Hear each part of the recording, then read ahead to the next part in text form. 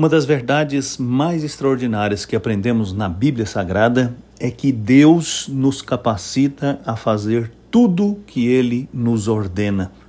É maravilhoso servir a um Deus assim, que não nos manda fazer nada às nossas próprias custas, dependendo unicamente dos nossos esforços, habilidades ou capacidades. E é assim porque Deus sabe o estado em que nos encontramos, estado que nos debilitou de tal maneira que não somos capazes, por nós mesmos, de viver a vida que agrada a Ele, o nosso Pai, o nosso Criador.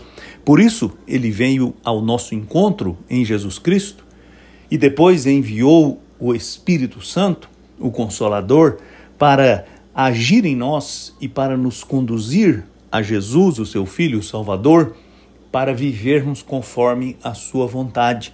Portanto, você não precisa temer ser incapaz de viver como Deus deseja, pois Ele mesmo o capacita.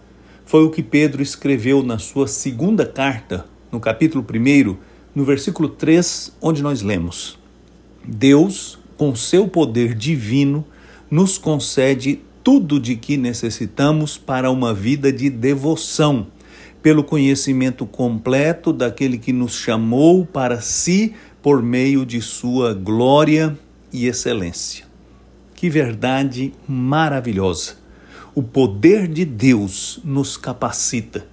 O poder de Deus nos conduz ao conhecimento pleno de Jesus Cristo, aquele por meio de quem conhecemos a glória e a excelência de Deus, o nosso Pai.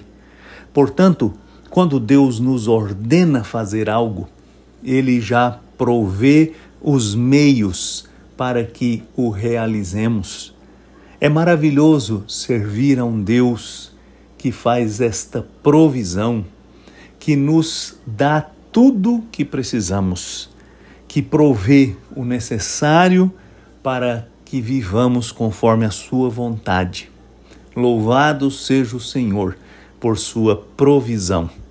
Eu sou Aguinaldo Faria, pastor da Igreja Presbiteriana da Moca, em São Paulo. Vamos orar.